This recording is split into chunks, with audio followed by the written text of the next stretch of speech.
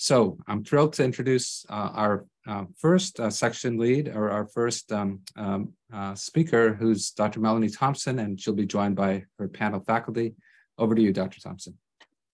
Thank you so much, Raj. So I want to go ahead and share my screen here so we can kick it off. I really want to focus in this panel discussion on the new things that are in the guidelines. And so I would refer you to the document itself for some of the bread and butter issues. And by the way, that document is available for free. You do not have to have a subscription to JAMA to obtain the guidelines. So you can go to the JAMA website and download the full guidelines. So please do that. And I also want to say that this first session is going to be a little different. It is going to be entirely case-based without any lectures from me, but we have a great group of experts who will weigh in, and there will be time for Q&A at the end. So please put your questions in the Q&A section, not in the chat. So here are my disclosures. They're also in the syllabus. And after attending this presentation, we hope that you'll be able to make good decisions about when to start antiretrovirals in people who have cryptococcal or TB meningitis, and also what to start in TB. To choose appropriate antiretroviral therapy for someone who has acquired HIV after exposure to PrEP agents like cabotegravir or a tenofovir-based regimen, and to choose appropriate antiretrovirals for a person who is initiating therapy while pregnant. So we're going to start today with a gentleman who has a headache. So this is Eric. He's a 28-year-old African-American man from Atlanta. He was diagnosed with HIV when he went to the ER with a cough that had been present for 3 weeks and a headache for 2 weeks, and now fever to 102 degrees. On exam, he has no focal findings, head CT is negative. He has a right upper lobe infiltrate on his chest x-ray, but good oxygen saturation. CD4 count quite low at 22, and HIV RNA more than 500,000. His serum cryptococcal antigen is negative, but his interferon gamma release assay is positive. And you see his LP results here, and he does have a positive AFB on his smear. That doesn't always happen. So the question here for him is, when do you want to start treatment in a person who has TB meningitis? So go ahead and vote, and I'll go through these options. Start antiretrovirals, TB treatment, and high-dose steroids on the day of the diagnosis of TB meningitis. Start antiretrovirals within 2 weeks of beginning TB treatment and high-dose steroids. Start within 2 to 4 weeks of beginning TB treatment and steroids, or start at least 4 weeks after beginning TB treatment to avoid TB iris. So go ahead and vote. And let's see what everybody thinks. Okay, so we have an interesting smattering of opinions. Most people are not in favor of starting everything at once immediately, but sort of evenly divided among the others. So we're going to move to another question first before we go to the panel.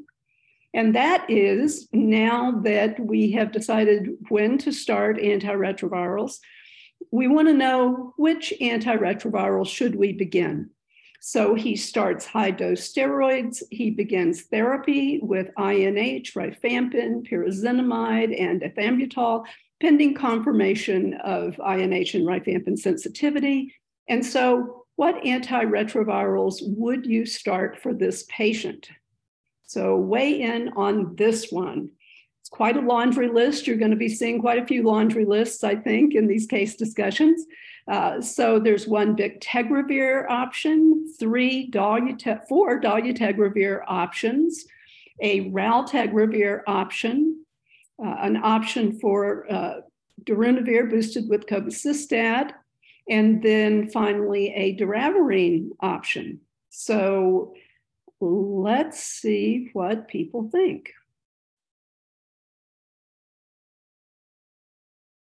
Okay, people like bictegravir and they like dolutegravir twice a day. Nobody went for darunavir Cobi, and almost nobody went for doravirine or dolutegravir 3TC or dolutegravir bacavir 3TC. So let's ask the panel what they think about this question. And I'm going to ask Dr. Connie Benson to kick off our discussions, and then I'll ask the other panelists to just chime in because I can't see your hands in the screen here. So Connie, why don't you kick us off? Well, it's a great case. And so let me start off by saying to our audience, it's pretty clear that tuberculosis in the United States is not a huge problem in most regions. Although I'm from San Diego, and people along the border with Central America and Mexico certainly have experienced an influx of migrants in their local communities, and many times that brings with it the risk of tuberculosis among people with HIV. And certainly TB hasn't disappeared completely from the rest of the country either. So this is a little bit of an unusual case coming from Atlanta and a young man. So you want to understand where he might have acquired tuberculosis, and presenting with a CD4 count of in the 20s and a viral load over 500,000, he's in pretty serious condition for TB meningitis or TB itself. So one of the new things in our guidelines is some additional flexibility, I guess I would say, related to initiation of antiretroviral therapy. Previous guidelines and other published guidelines have suggested that treatment for TB meningitis be started immediately, of course, and that antiretroviral therapy wait until control of the TB meningitis has been obtained, and in some cases have recommended that you wait at least 8 weeks. Some complicating factors here are that the patient has a CD4 count of less than 50, so he's at high risk for both death from TB and at high risk for activating other opportunistic infections, which will certainly complicate his clinical course. So there's probably an immediate need to get him on some kind of therapy to control his HIV. Obviously, you worry about TB iris and the consequences of that occurring in the central nervous system, but one perhaps mitigating factor here is that current recommendations for treatment of TB meningitis are that you start high-dose corticosteroids at the same time that you initiate anti-tuberculous therapies. So the combination of both aggressive TB treatment and high-dose corticosteroids may actually mitigate the occurrence of TB-related iris or iris related to initiation of antiretroviral therapy. There have been no real clinical trials that have addressed that question, but it seems like it might make common sense since there is a randomized controlled trial for prevention of iris in the setting of TB using corticosteroids. So I think it's reasonable to say that in a patient who's seriously ill like this gentleman, when to start antiretroviral therapy would be almost as soon as you can, but certainly within the first couple of weeks after you've gotten them on a stable dose of anti-TB therapy and gotten them onto high-dose corticosteroids. I don't know if anyone else wants to weigh in on the response to that question, but I'll turn it over to the rest of the panel. Anybody else have any other thoughts, particularly about the when to start issue? Chime in. No, I think you're right. The key thing is the steroids are right there. So the concern originally about why weight is sort of taken off the table. Yeah, I mean, this is Carlos. I think the only thing I would add is that, you know, it is important to monitor this patient very closely and to watch them very carefully as they, you know, they could potentially develop IRIS, and the steroids will help, of course, but the benefit of treatment far outweigh the risk of waiting, as Dr. Benson says, particularly in somebody with a, you know, not only TB meningitis, but a CD4 count less than 50. Maybe Dr. Benson, while you're on this topic, can you give us a sense of what you mean by the steroid dose? Is it a 60 milligram prednisone type of dose? Yes, or higher than at that? least 60. Yes, it's a 60 milligram equivalent dose of prednisone, or if you're giving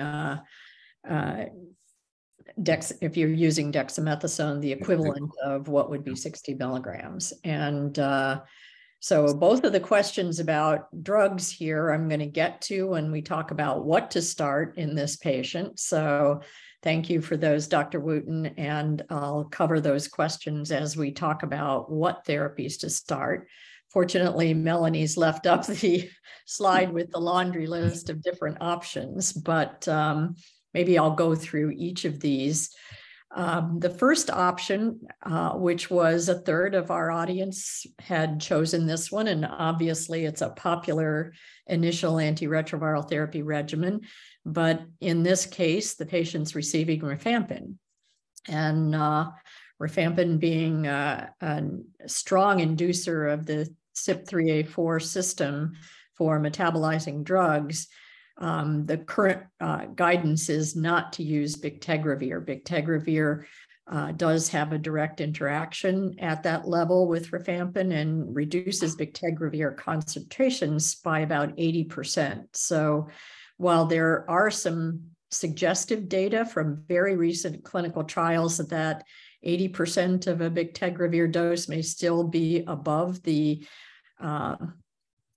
EC50 or EC90 for HIV, you may not want to take that chance in somebody who has 500,000 copies per ml of HIV RNA. So bictegravir would not be a good choice. Dolutegravir, abacavir, and 3-TC might be reasonable, although without knowing the HLA-B27 status for this patient and whether the person might be at risk for an abacavir hypersensitivity reaction in this setting, you wouldn't want to complicate the picture of IRIS, TB meningitis, and other inflammatory conditions by using abacavir at this point. My choice for this would have been choice E, dolutegravir 50 milligrams given twice daily. Dolutegravir also has a drug interaction with rifampin, but not so strong as with bictegravir. And by doubling the dose of dolutegravir, using it twice daily, you can overcome the drug interactions with rifampin. And that's been studied both in clinical trials and in observational studies. So this would be the reasonable choice. Dr. Wooten asks about concerns with TAF and rifampin, and that's also a very good question.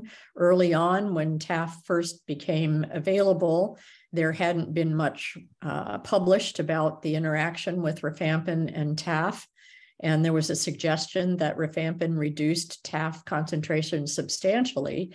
So there was a caution about using TAF, but subsequently, intracellular levels of TAF are above the threshold that you would see even with tenofovir. So it's probably safe to use TAF. So dolutegravir twice daily and the whatever TAF combination and other nucleosides you want to use would be reasonable. So that is great. This is such a hard subject, and the answers do change from time to time, but thank you so much for going over that in detail. And if there are more questions about that, we'll come back to that in the Q&A. But in the interest of time, I want to move ahead to our next question. And that is, what if this had been cryptococcal meningitis? When would you start antiretrovirals in a patient with cryptococcal meningitis? And here are some, there's no ARS for this, but we're just going to go to the panel for some comments. And I think I'll ask Carlos to weigh in on this one.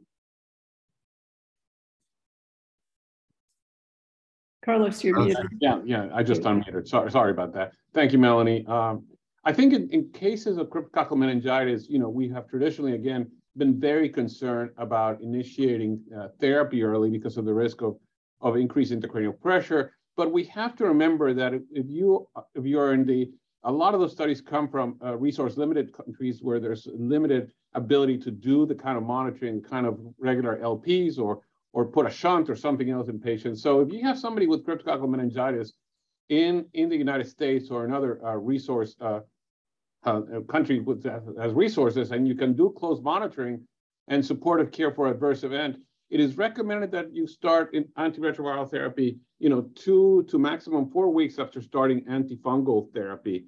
And you have to be monitoring the patient very carefully. You have to be following the clinically, very importantly, to follow the patient at any sign of headache, increased cranial pressure, do an LP, be sure that you're not running into problems there. But that is the best course of action of therapy. There are patients again that have not only cryptococcal meningitis, but we also see people that get screened for cryptococcal antigen and are found to have asymptomatic cryptococcal antigenemia. And in those individuals that we then go ahead and do a lumbar puncture and they have a normal LP, the recommendation is that you start antiretroviral therapy immediately. There's no need to wait even to 2 to 4 weeks after starting antifungal therapy. So that would be my recommendation in somebody with cryptococcal meningitis today. But I would say that whenever I start a patient like this, I tend to be very careful and follow the patient very closely because there is the risk of having increase in cranial pressure is clearly there. Yeah, and Carlos may have maybe one comment from the panel. Yeah, there are a little late. Mike? Yeah, there is a study that's in sort of final review that I've been a part of from the ART-CC, and basically out of 114 patients between the U.S. and Europe who not by chance, but by choice, either received early within the first 2 weeks or later ARV therapy. In the case of cryptococcal meningitis, there was about a 8.5% mortality in the early group and about a 10.5% in the late group. So first off, the overall mortality in Europe and America and Australia is generally much lower than what you see in sub-Saharan Africa, number one. And number two, the earlier treatment really doesn't seem to have the same outcomes overall. So earlier treatment within the first 2 weeks is really probably okay. And so I think that's one of the reasons the panel went to a more liberal definition of that in the guidelines. Yeah, absolutely. And this is a change from previous recommendations. So that's one reason we wanted to highlight it today. So now let's move to something different. Teresa is a 27-year-old artist and single Black woman. She presents today with a new HIV diagnosis made at a local CBO on World AIDS Day. Now, Teresa had been on long-acting cabotegravir PrEP for about 6 months, but she lost coverage through her parents' health insurance 4 months ago when she turned 27. She went to a health department clinic, but the provider told her she didn't need PrEP because she's a woman. So she gave up. So she comes to your clinic and she wants to be treated for HIV as soon as possible, like today. So what are her options? And here's another laundry list, a little shorter than the other one. Please go ahead and vote. You have a bictegravir option. You have 3 dolutegravir options. You have a boosted darunavir option. And then you have an option for long-acting cabotegravir and rilpivirine, direct to inject, since she has tolerated cabotegravir in the past. And the final option is she should wait until her genotype comes back because of exposure to CAB, and maybe she should come back in a week. Okay, let's see what people think. All right, so we have bictegravir fans, we have darunavir cobicistat fans, and a smattering of other opinions. So let's go to the panel. And I think I'll ask Sandy if she will kick off with this. And then I want to follow up with another question, and we'll ask Roger maybe to weigh in on this one. What if she had been on TDF FTC prep instead of cabotegravir? So we'll go back to the laundry list. And Sandy, what can you tell us about options for this patient? Yeah, thanks, Melanie. So this is it's a really good case, and unfortunately one that we may be seeing more of. And I think that the question of being on this long-acting integrase inhibitor, cabotegravir, does pose a risk of potential integrase inhibitor resistance in this case. So unfortunately has new HIV.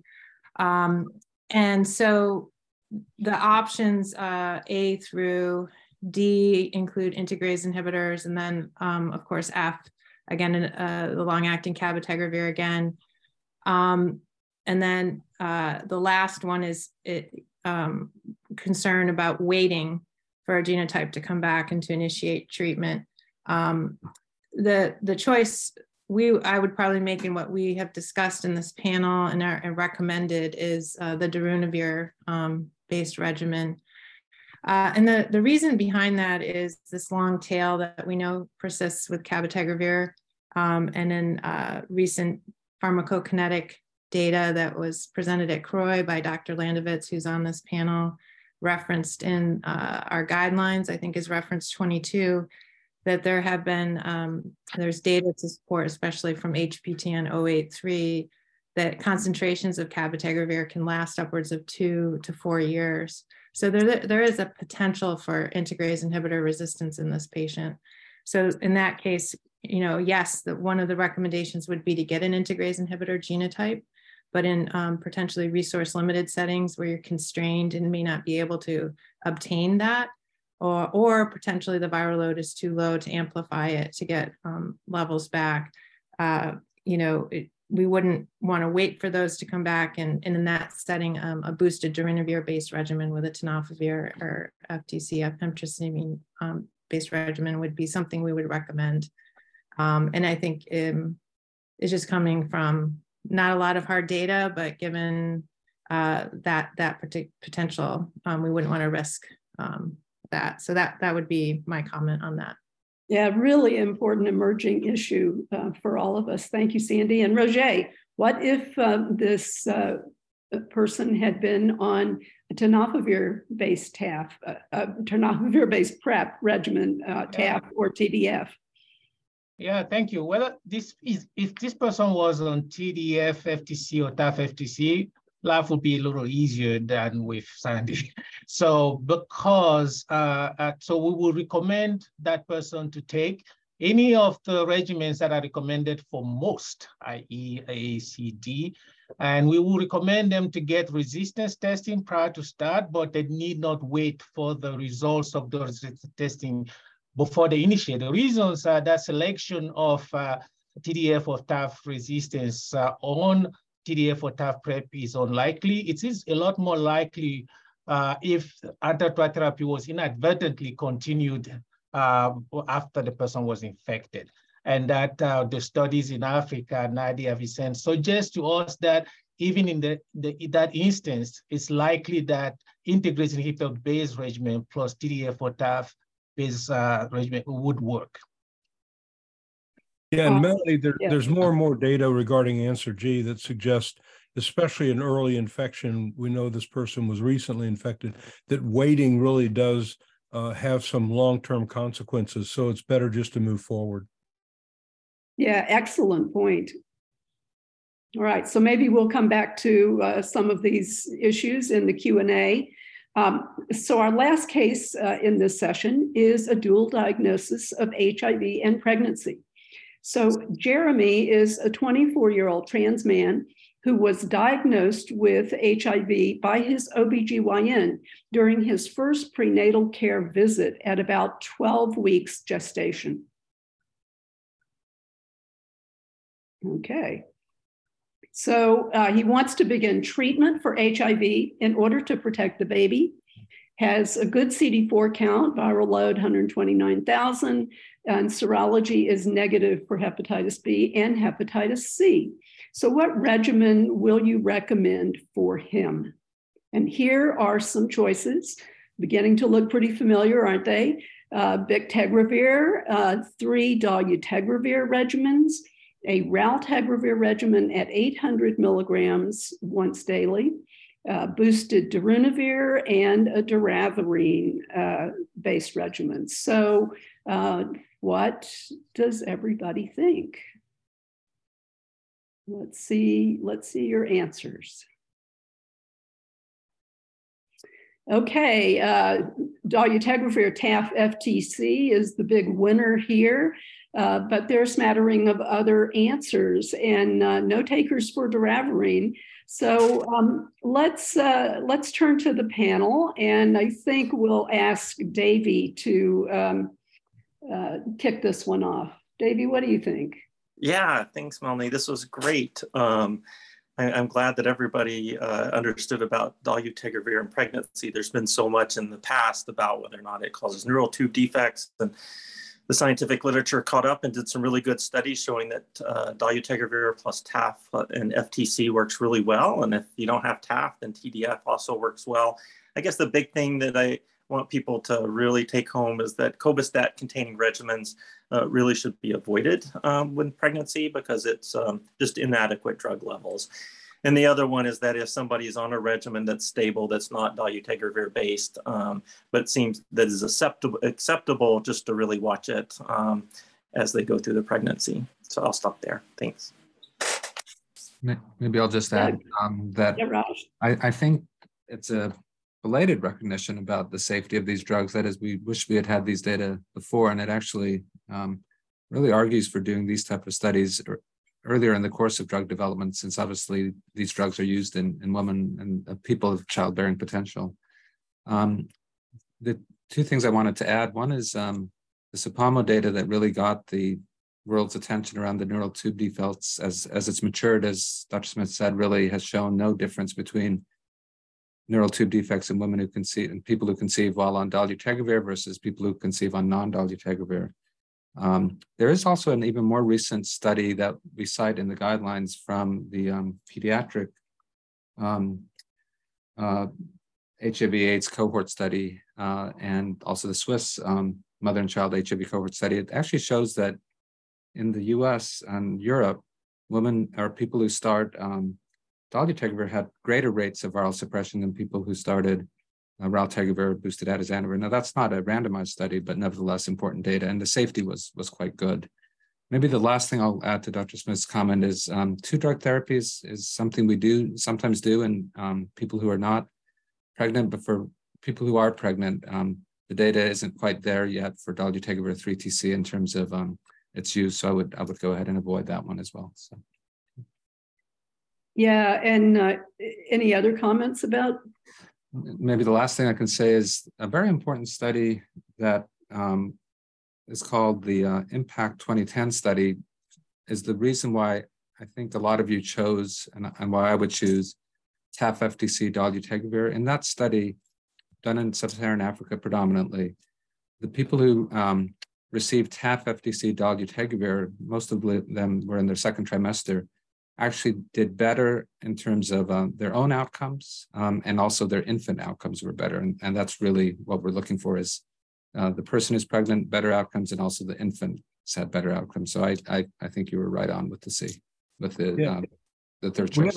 We have a question that just came in that's really quite important, I think. And in this case, someone who is already on cabotegravir and they end up getting pregnant while on that regimen. So do you just continue that, or do you switch to dolutegravir? And then a follow-on would be, if you have somebody on bictegravir regimen, do you continue that or switch? So I'm not sure who wants to take that, but I wonder if Dr. Thompson might want to comment. I know she's yeah, we'll turn it back on the presenter. What do we do about the bictegravir? Maybe, and then maybe bictegravir and cabenuva. Yeah, so I'll take the bictegravir part, and maybe somebody else wants to do the cabenuva part. But bictegravir is not recommended to start during pregnancy because of a lack of data, basically. But the recommendations are that if somebody is on bictegravir, they're stable, they're tolerating it well, their viral load is suppressed, then if the patient wants to continue, they could continue that regimen. And the perinatal guidelines group recommends that you monitor viral load a little more closely in those patients. So there's the bictegravir part. Anybody want to chime in on the cabotegravir part? I think cabotegravir one, Melanie, I think would be, there's absolutely no data. So this is why we need registries, and what we need cohorts that are followed with individuals like this and know what to do. I personally, and I would love to hear what others have to say, I personally, if the person is virologically suppressed and doing well, I would follow this person closely with viral loads, but I would probably continue the regimen. I don't see any reason why you wouldn't. But I would also offer the opportunity of switching to a dolutegravir-based regimen. And the person may say, no, I'm very comfortable with injections, so I can't do pills. And, I'd rather have somebody suppressed during pregnancy than somebody who's not suppressed because they couldn't adhere to an oral therapy. Yeah, Right. I think that's important. And also to recognize that although we don't have data on cabotegravir, this person has already been taking cabotegravir, and it's going to be in their system anyway. So we can't actually eliminate the cabotegravir at this point. Right. I think one of the things, it relates to answer B here as well, and that's the dolutegravir 3-TC alone, and that might be similar to dolutegravir or cabotegravir with rilpivirine. And it's not so much that we're worried that it doesn't work overall, but in pregnancy, sometimes, especially in the third trimester, drug levels can drop a little bit. So until we have more data, it might be more prudent to switch over to a 3-drug regimen to get through the pregnancy. But we need data. We're in a data-free zone. So that's just kind of a counterbalance. But you're right, the practical considerations really matter. And, one thing I just want to bring up, there's an answer for raltegravir, 800 milligrams once a day. And that actually is not how you would dose raltegravir in pregnancy. So you need to give twice a day at 400. And that's a case in point of the pharmacokinetics being a little different, especially in latter stages of pregnancy. So there was an earlier question about if somebody has a negative cryptococcal antigen, does that take cryptococcal meningitis off the table? So a negative cryptococcal antigen in the blood? So in other words, if somebody has, you screen for crypto, their cryptococcal antigen is negative. Does that mean does that rule out a cryptococcal meningitis or cryptococcal disease? I say if the patient is asymptomatic, doesn't have a headache, doesn't have increase intracranial pressure, doesn't have a fever, I would say yes, I'll feel comfortable if they don't have cryptococcal meningitis. Now, if the person has a headache and signs of pressure, a different story. No, I think maybe what this was getting at is in the older days when we ran cryptococcal antigens, there could have been a prozone effect.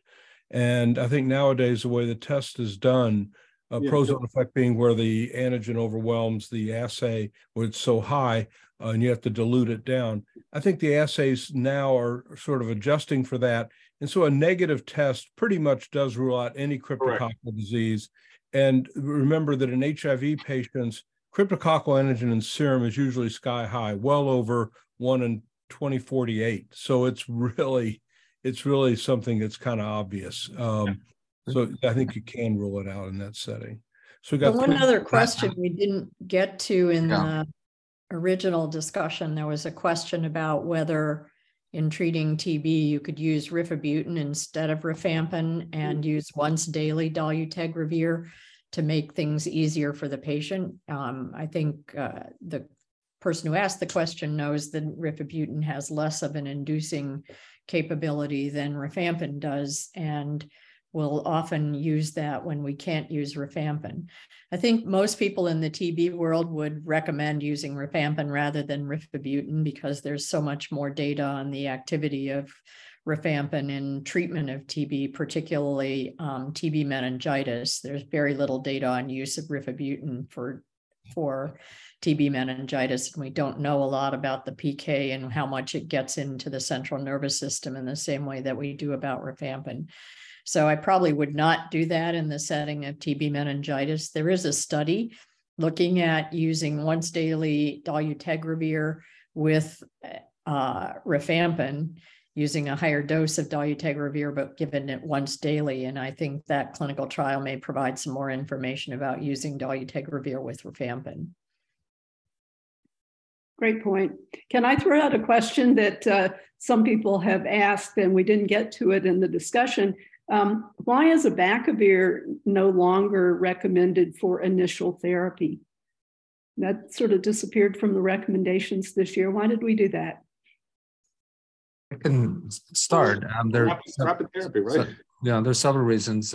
Carlos mentioned one of them. We're trying to start people earlier and earlier, and even in the best of health centers, you usually don't get an HLA-B57 back the same day, and so that's one consideration. But I think even beyond that, even though not all the studies have shown this, enough studies have shown a link between abacavir and cardiovascular disease that I think that there's not that's a lingering concern and one that mitigates against using abacavir. And then lastly, there's really no advantage of abacavir over some of the other drugs. For example, dolutegravir 3-TC can be used in many instances.